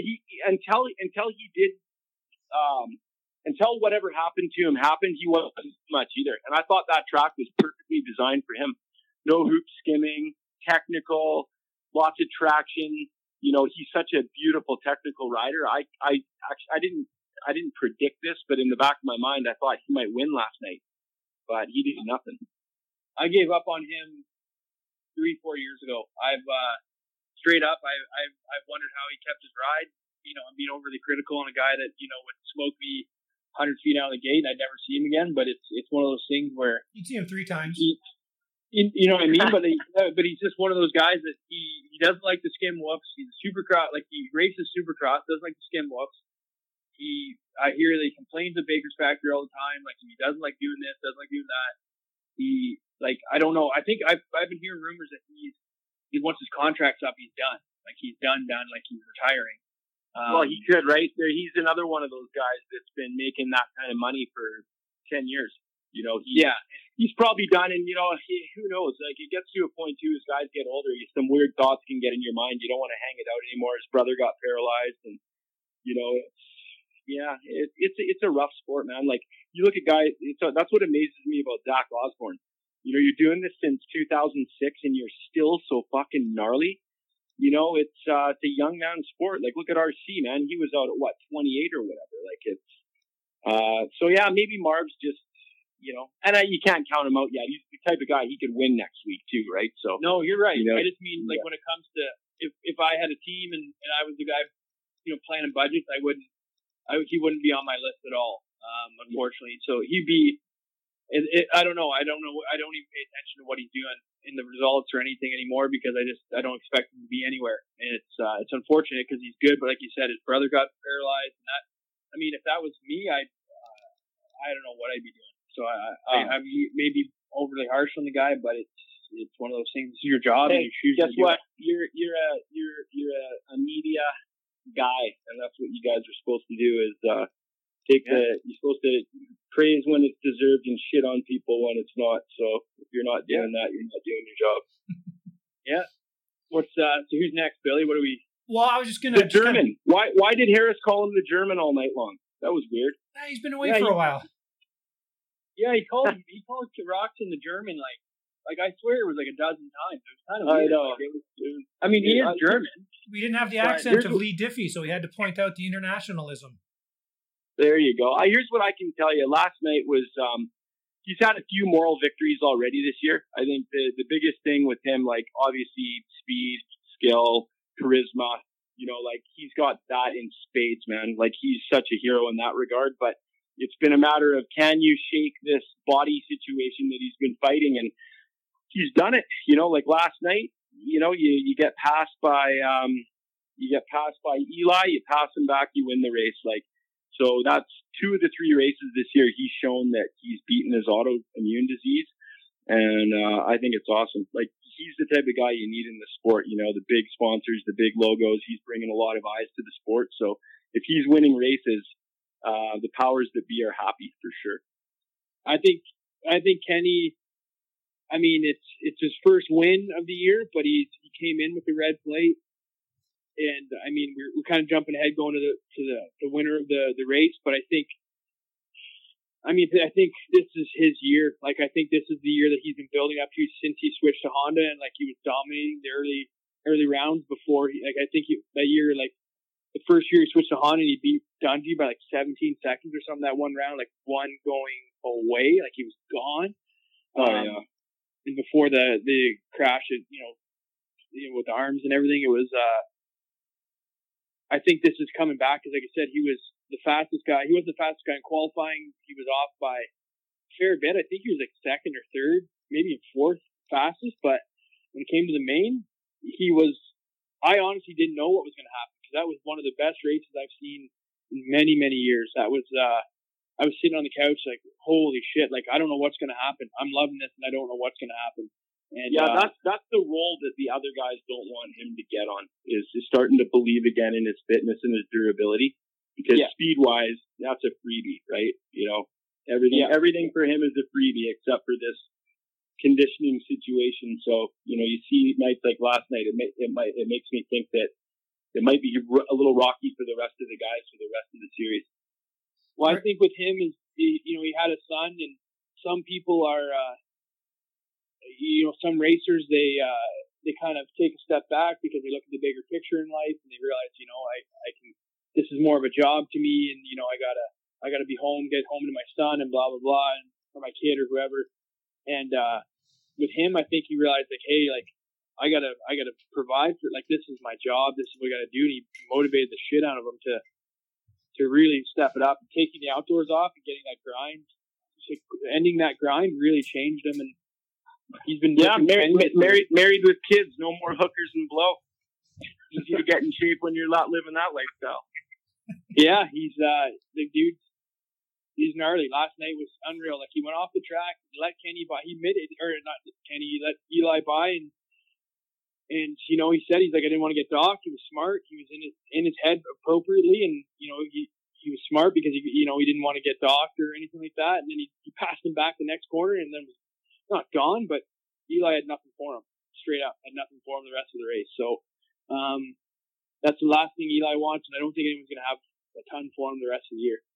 Yeah, and Eli's not his best Eli either. He's that incredible, I'm going to just drop everybody or go through the pack speed. I mean, it's not there. Yeah, he's won a race and stuff like that, but it's not the spectacular Eli. We haven't seen that Eli yet this year. So, you know, and Cooper Webb, you know, there's another guy. He's won a race this year, but his speed is not, you know, thrilling by any means. So Kenny's the one guy. He gets the starts, and when we get into the stadiums where the whoops are real, so to speak, where they're not breaking down and cupping out like that, there's another gear for him, because, you know, him and Mookie are by far the best guys in the whoops, so he's got that to look forward to. I think he's going to win a lot more races this year. Yeah, so the podium last night was Kenny, Eli, and Cooper Webb, and I think with Eli, he's never a great starter to a series, as they've mentioned. Like, he didn't do well the first round, and then came back, won the second one, and then whatever. But I think with him, I think winning the Supercross series last year was the best and worst thing that could have happened to him. I think with him, he won, and that was great. Like, he realized he could do it, and then he also realized he checked that box. He was no longer chasing that, like, hey, I've got the plate, I've done it. I'm, almost 30 years old, and I've got so much money. I always bring that up because it's a factor, man. It gets to a point where you got $40 million in the bank or something like that. God, how motivated can you be to hanging out on a ditched out Supercross track? You know, there's always that too. Yeah, there's very few guys that. I mean, I say this, and some people agree with me, some people don't. I think Chad Reed was one of the only guys that was one of the hungriest people when it came to money. The guy, year after year after year, wanted it more and more. He was in his 30s and still put in the effort. I think some years, obviously near the end of it, last couple of years, he wasn't really into it. But when he was into, like, 2014, 15, like, he was still in it to win it. And he could win it any night. And he was in his, like, 35 at that point. Eli's, I think, 30 at this point, and I think he's done. Like, I think it's not. Yeah, I could just see him hanging it up, even when he's still winning races. I could just see him retiring. Yeah, if he's pulling RV and just say, you know what, I'm good. Yep. Just look at RC. I mean, like, just won my last race. I'm out. See you later. And that was the end of him. So some guys they pull the plug, and I could see Eli doing that, because he strikes me as a guy that he's not doing this for the love of it. Like, that's the thing about Reed. Reed loved it, right? And I don't know that Eli necessarily loves it so much. He's probably just like going to go, I'm going to make a ton of money and get out of here. That's the way I feel about it. Yeah, you're right. Reed still loves it. I mean, I saw some videos the other day of him riding at his old property with the Lawrence brothers on his KTMs from last year, just putting in laps on a Supercross track. He still looked unreal. Chubby, but was still looking good. So, he still obviously loves it. And then there's Cooper Webb. Webb is Webb is one of those guys that can show up and win at any night. He came from way back, had to battle with some pretty good guys. I don't know. I think he's good for a win or two for the rest of the year. I don't think he's. I don't know. He you know what he lacks? He just lacks that tiny bit of raw speed. His racecraft is obviously, it's been well documented. It's second to none, and he's as tough as anybody. And he's a dog and everything else, but his wins come a little bit harder than a lot of the guys that win, in my mind. I just think that he just doesn't have that magic speed. You know what I mean? That AC, that Roczen, those guys that can just, or even what we saw from Chase Sexton before he got hurt, like that crazy fucking speed. I don't think he's got that to work with. So if he wins, it's going to be because of other guys, maybe misfortunes, or it'll have to be a really tough, gnarly track where Guys are making a ton of mistakes. Obviously he gets it done, but he doesn't get it done with being touched by the hand of God with the speed department, in my mind. Yeah, that's something we already touched on the track a little bit, but let's roll back to that, because I think that was something we could talk about. There was only one section of whoops, and it was a 90-degree right before it and a 90-degree after it. It wasn't a section that you could get a lot of speed into, and I think that would have favored a lot of guys were jumping through them. It wasn't one you could come in and just hammer through and blitz. It wasn't after a triple or anything. You carry a lot of speed into, so it should have benefited guys like Cooper, who doesn't like to blitz them, those kind of guys. And then totally. Except Eli was going wide and blitzing him. What's that? It bit him, but Eli was going wide and blitzing them the whole time. It was kind of making edge of your seat stuff every time. Then he did go down, but he was blitzing them hard. Yeah, but you know what I mean. Like, it wasn't one you could carry a ton of speed into. Like traditionally, a long set of whoops that we're used to seeing. You're usually like a shorter set and a longer set, or bigger and smaller set, whatever. And then when it comes to the rest of the track, it was like kind of like smaller. You had to make small changes. So like I mentioned earlier with the over-under, there's a low line and a high line, and I think that's kind of where it was. There wasn't like a lot of guys could quad something or triple something, and somebody else wasn't doing it. It's a lot of the same lines, and I think that's where it was hard to kind of make up a lot of. You had to make up time in the corners, and they mentioned it last night. Guys were like AC, for example, was going wide in a lot of stuff, and that's where Cooper got him after those two big floater doubles. Cooper would go inside and still, come up over that wall where AC was going wide, and there was no need to go wide. It wasn't like you need the speed to do the jump. So it really came down to the line choice, I think, last night, and that was a big factor, I think, in the overall. I mean, the rest of the pack, not so much Kenny and AC, but those two guys. Stuff like that just favors Cooper so much. Like, that's what he's good at, for sure. All right. Well, So, hey, I think we also, if we had a guy like James Stewart out there, he might have thought of something different to do in that up onto the step on and the off and the triple because that really seemed to be awkward to the guys. It was popping them up way higher and slowing them down more than they wanted. I'm still in tears that James isn't in his prime and out there every week. That guy was, God, what a freak, man. I loved watching him ride. Of all time, bar none, hands down, there will never be another James Stewart. Like, fuck, what an awesome guy he was. He was just such a freak, right? Like, he reinvented tracks. He was so whiskey. Again, this is the obvious, but man, it just, when you brought his name up, I had a little tear running down my face. I missed that guy. I watched the 2014 Toronto Supercross. Oh my God! Ago, and that dude was so heads and tails above everybody else that night. I was there, and I just remember watching it, but not really realizing just how insane it was at the time, and watching it, on TV, because you miss stuff when you're watching it live, of course. And he was just so next level. Stuff that he was doing. That's the best call, man. That, honestly, that Toronto 2014 in the Budds Creek when he crashed in the first turn and passed everyone. But on 125, kids, if you're listening, go to YouTube right now and pull down the 2014 Toronto Supercross, and you'll see something that is not humanly fucking possible. Like, that was incredible. Yeah, there's been nobody like him since, and I don't think there ever will be again. He absolutely changed the sport, and I think I'd like to see. I don't know if it'll happen. I don't think Sexton's like that. I mean, Sexton obviously has been training with him and riding with him. He's his riding coach, which is pretty cool because I didn't think James was going to do that with anyone.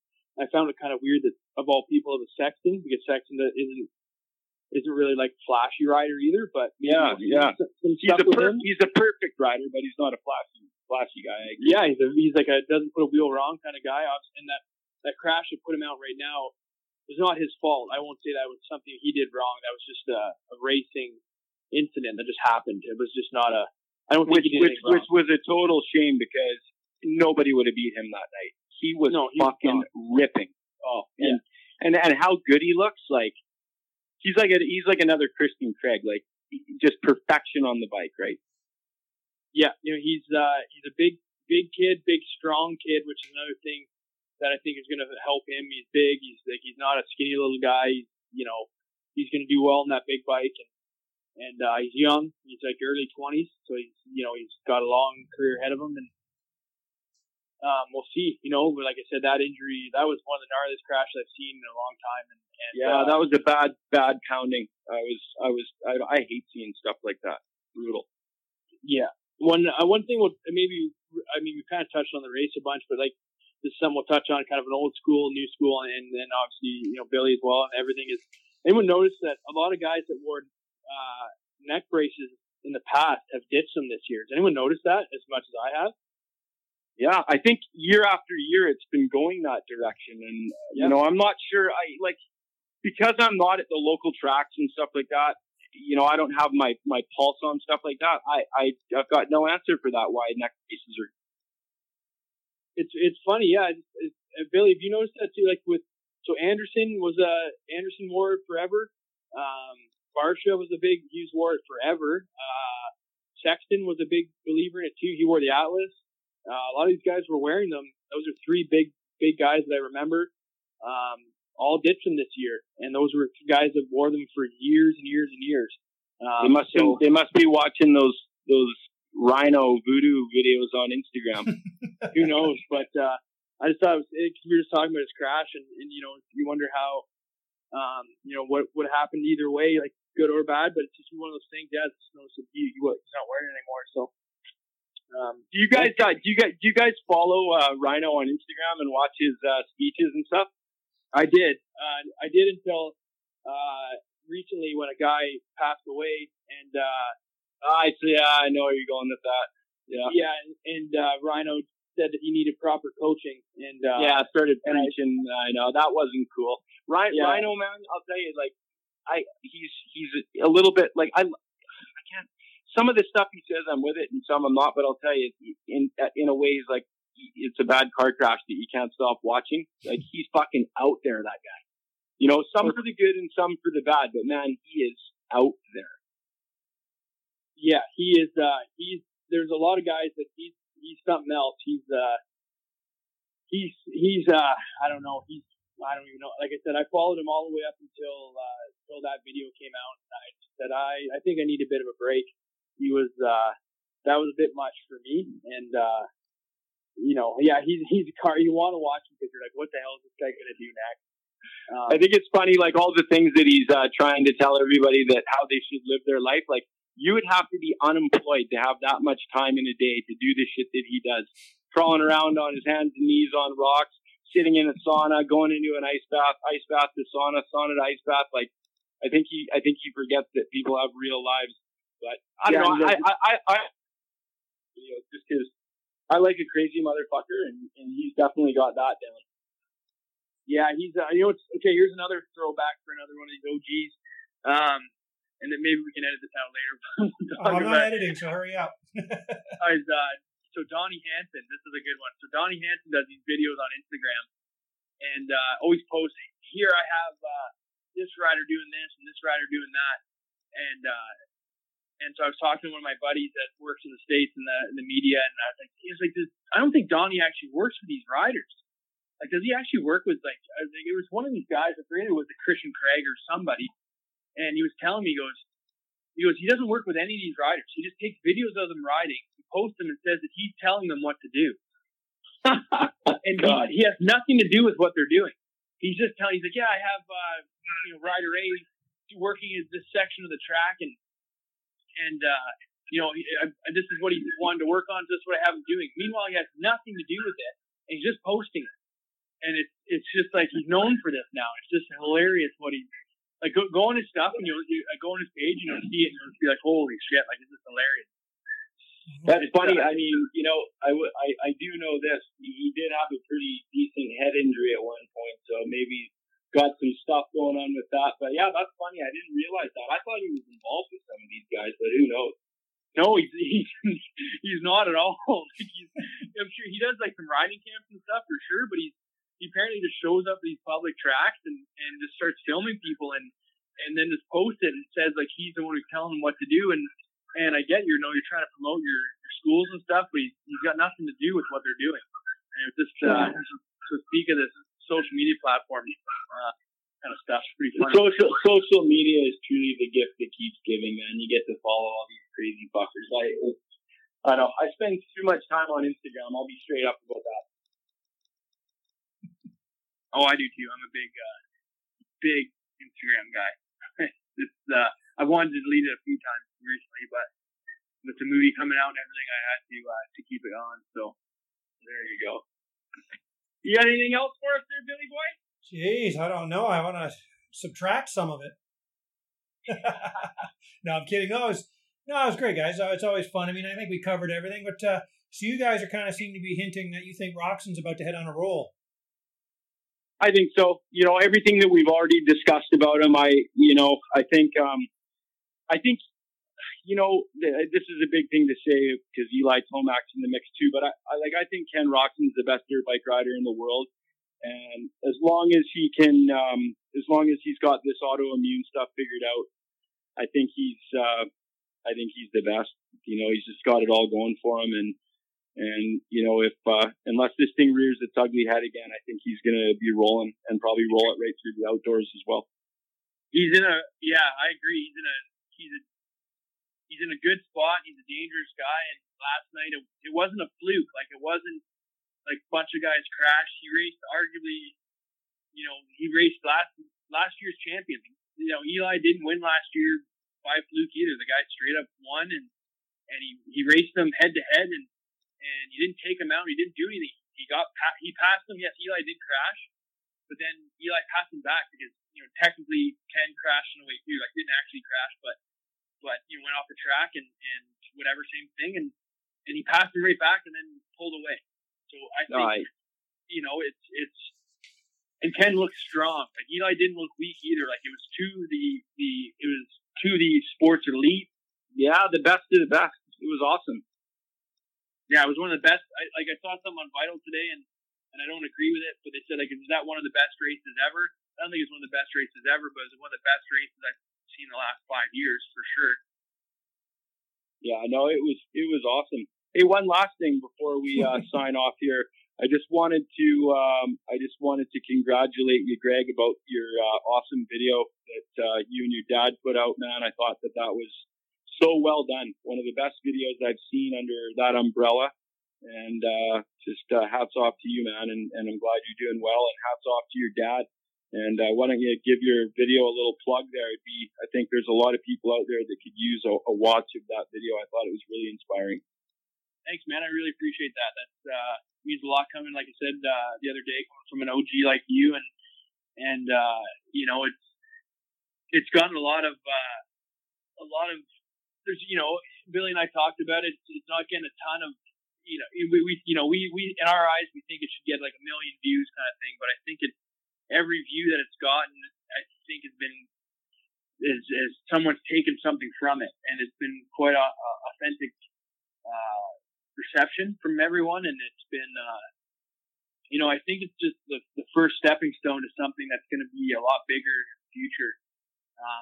You know, we produced something that I think, you know, this might be a tad bit long-winded, so I apologize, but it's, you know, it's something that needed to be done, and I think it needed to be done in this fashion too. I think a lot of people have dabbled on it and done things in their own way and tried to do things a certain way, and I definitely like to go big or not do it at all.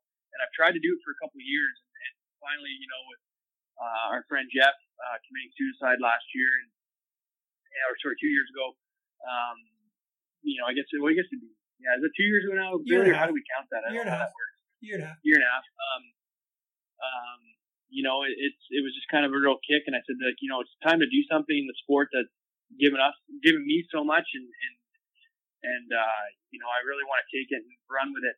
This year, I really want to do a lot more, and not make it so much, like, not so much doom and gloom. I really want to make it a bit more happier, and, like, I don't know, kind of make it a lot more, I don't know. I've got some real good plans, and, you know, we'll definitely keep you in the loop, because I really appreciate the support you've given me, you know, since it's come out, and you know, keep you in the loop. And yeah, I'd appreciate that. I got a lot of respect for people that put things out there. You know, it's especially stuff like that that's personal and not easy, and it's such a thing that there's not one person on the planet that isn't touched by that in some way. Someone they know is suffering from it. And from what I know about it, which definitely isn't a lot, but I know that it's one of those things that people can't bury that stuff, And I think videos like yours, are a good reminder to everybody that they've got to face those things and not keep them bottled up. Because if they do, that's when, the bad things can happen, like it's just happened to our friend there, last year. So good on you, man. Every little bit of that can bring more awareness, I'm a huge fan. Yeah, thank you very much. And I'd like to build a bit of a community around it. And motocross is a pretty masculine sport, as we like to claim it to be, right? It's all about being, as tough as we can be and as gnarly as we can be, and not showing any weakness and not this and that, and whatever. And, there's something to be said about just being yourself and being a personality and being real. And yeah, you can still be a badass on a bike and be a, fast dude and be a champion or be whatever you want. But like, there's something to be said and to the young guys coming up, there's something to be said about being marketable and being real. And maybe this is something that we can use to our benefit, in the future. And I don't want to sound kind of weird saying this, but, we've always been looking for this idea of marketability and people, like, how do we bring in more into the sport? Well, maybe this is like the missing piece of the puzzle, like realness, like being real and, I don't want to say this in a way that it's about money, but like maybe this is part of it.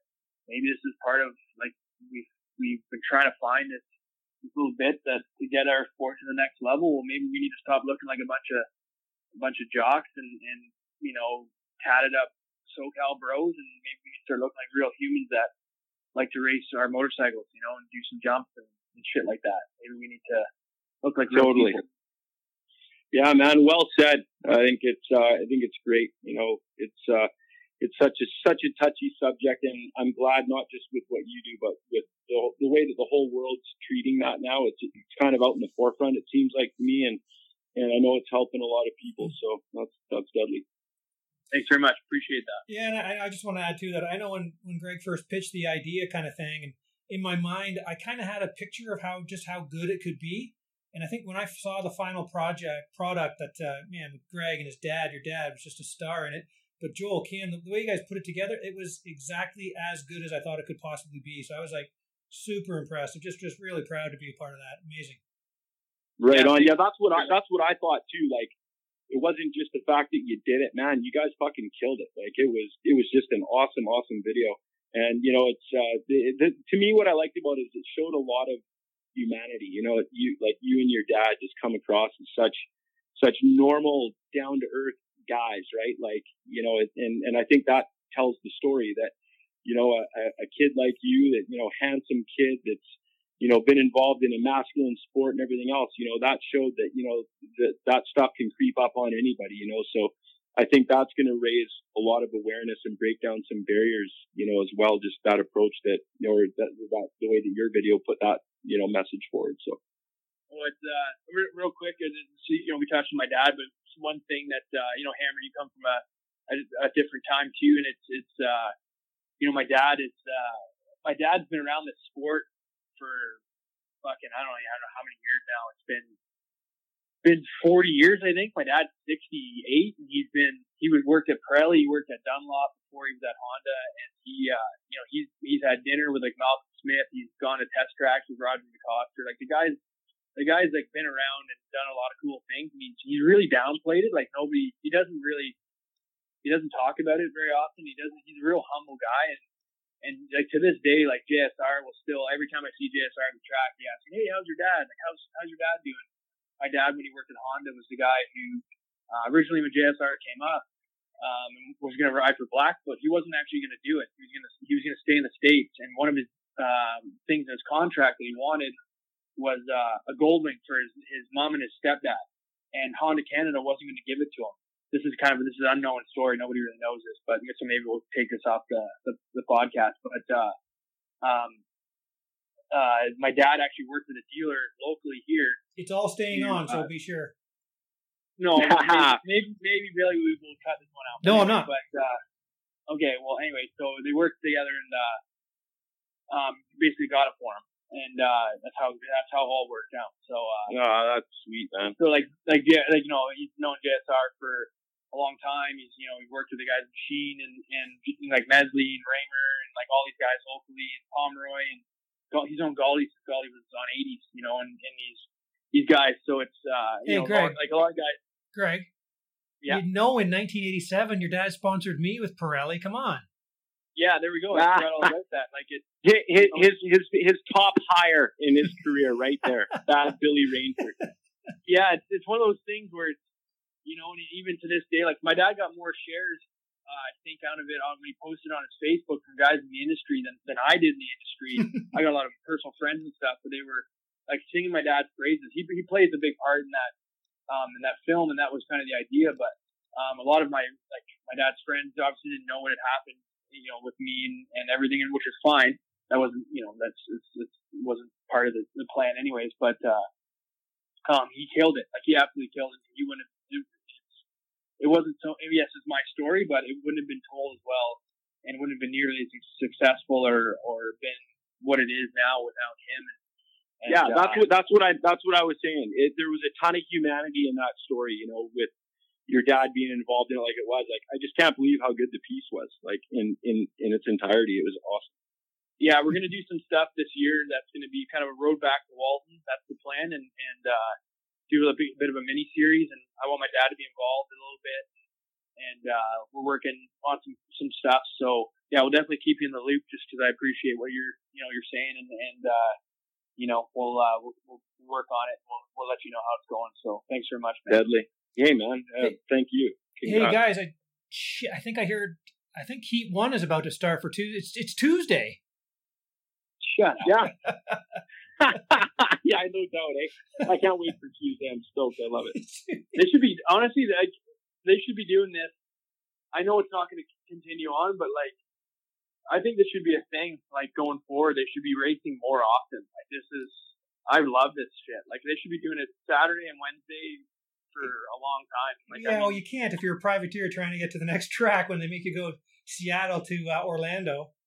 No, but I mean, like doing it at that same facility. Like, if they can pull it off for a bit, like I think this is something they should continue doing, because it's been, and I've actually heard that it's been good, like for the privateers and stuff, right? It's not as much. Yeah, that's for sure. Yeah. So it's something they can continue, because a lot of these stadiums stay empty during the week. So if there's something they can pull off where they can do back-to-back weekends, I've heard it on the forums and stuff, that this may be a thing they continue doing. That'd be sweet. So, all right, buddy.